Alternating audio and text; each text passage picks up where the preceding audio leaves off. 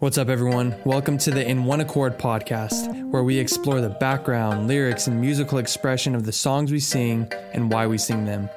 Our desire is to glorify God through songs that are biblically sound, worshiping together in harmony, and living in complete agreement with Christ. That is, in one accord.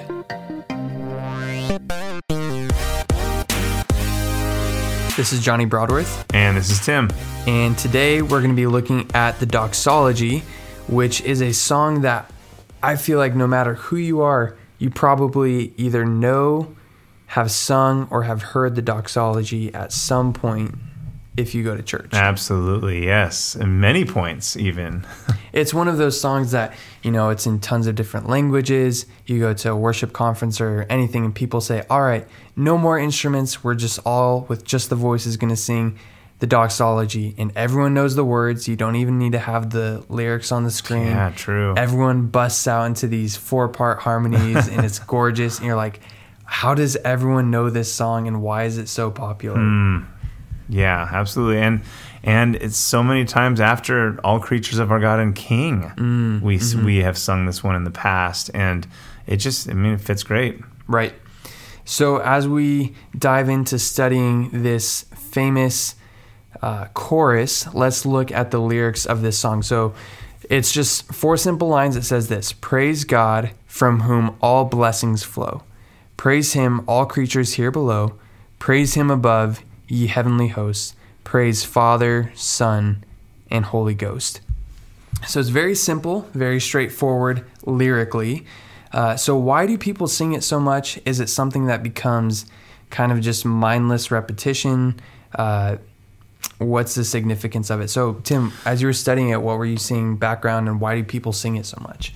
Well, we talked about a few weeks ago, holy, holy, holy being independent from any musical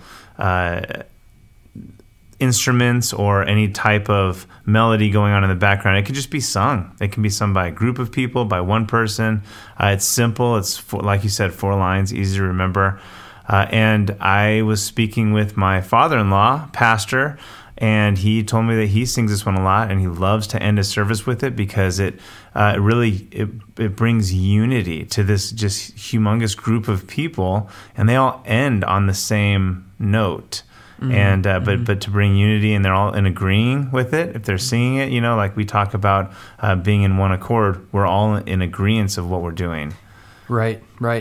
And even looking at just the name of the song, Doxology, well, what is a doxology? A doxology is a short hymn of praise to God.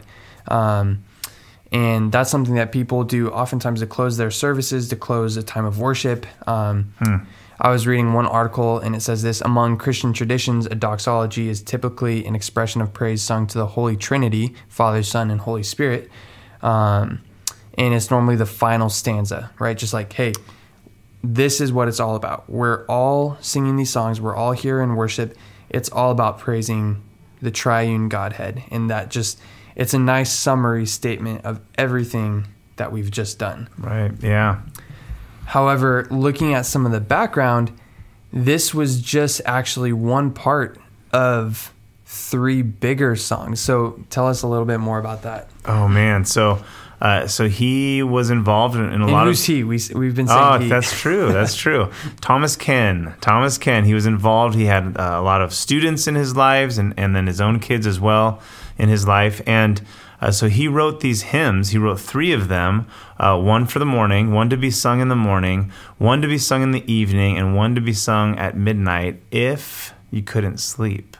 So that's pretty deep into the night. But to talk about convicting, when I heard that he wrote this, 4 people, 4 kids, I was immediately convicted because I don't write hymns for my boys. And I don't even have something for them to read that's biblical if they can't go to sleep at night. But what a great idea to go to sleep on this. And then what a great idea we've talked about in the past to wake up with this, right? And the first line even of the morning hymn is, awake my soul, and with the sun thy daily stage of duty run. And just such artistic words to go with such an amazing melody that eventually came, not right away. Right. but for us. Well, yeah, even the next line, shake off dull sloth and early rise to pay thy morning sacrifice. Of just, hey, you're telling your body, like, get up. It's time to serve and praise the Lord, rather than like sitting in bed of wondering, do I want to get up, or scrolling on your phone, or, you know, thinking about all that needs to get done. Instead, just waking up and singing this hymn. It's almost like a call to worship for your body of like, hey, get up. It's time to serve the Lord. It's so cool. Yeah, that's true. Very motivating too, and inspiring. Right. So yeah, the morning hymn, he has 3 verses that just all talk about getting ready to serve the Lord that day. And then he closes with the doxology. Then the evening hymn, he reflects back on his day, saying, Lord, forgive me for the wrongs that I did today. He asks for the Lord to help him rest well. He gives glory and praise to God for what happened that day. And then he closes with the doxology of praise God, from whom all blessings flow. Everyone praise the Lord. But I especially love the midnight hymn, because I think it's so often when we have trouble sleeping, you know, what do? We're like, well, I'm going to turn on a show to watch, or I'm going to scroll on my phone, or I'm just going to toss and turn. Or if I'm anxious, I'm just going to think about all the different things going on in my life and try to figure out how to fix it. But for him to be proactive to write this and say, hey, if you can't sleep at night, praise the Lord and sing this hymn and have these words on your mind as you try to fall asleep. And if you can't, it's another chance to praise the Lord. For whatever reason, God has you up right now. So why not use it to praise him? I just think that's being such a good steward of that time. That's a great point. We do mindless things, even as you think as far back as counting sheep, you know, just mindless, Right. Completely. Yeah. And it's late at night, so you don't think maybe that you're going to be able to do anything beneficial, but man, put it to the test. Read one of these hymns or read God's word. And it's an amazing idea and thought. Right. And that brings us to the melody, because he wrote these hymns and they didn't originally have music to put that to them. It was just the words. But a common tradition that people did back hundreds of years ago, and even today, they have melodies, like a certain number of melodies, and they say, hey, we're going to sing this tune to Psalm 137. So, for example, like if we had the tune Happy Birthday, we're going to sing the tune Happy Birthday, but sing the words of Psalm 100. So everyone open your Bible to Psalm 100, and we're just going to sing the words with Happy Birthday. And so they had this tune called the Old 100th, and no one really knows who wrote it, but eventually it just came to be paired with the doxology, and that's what everyone associates it with now. That is so interesting, yeah. And Thomas Ken, he was born in the 1600s, I believe it was 1637. He was born in London. And back then, to think that hymns were not welcome in the church. They sang psalms. So we've come a long way, fortunately, with that. But yeah, it's very interesting to see this old 100th tune being used like this even today. Right. Amazing. Yep, absolutely. And then, just looking at that chorus itself, right? Praise God from whom all blessings flow. The chorus starts with turning your attention back to God, right? Our work ethic is not the source of our blessings, our success, our skills, other people. No.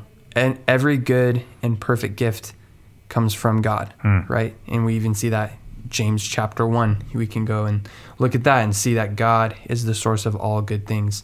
Then he says, praise him, all creatures here below. And it's a call to all creation to lift up their voices to the Lord. You look at the mountains, the trees, the sun, moon, stars. Everything gives glory to God. And so we, as part of creation, want to join in that rather than rebelling against him.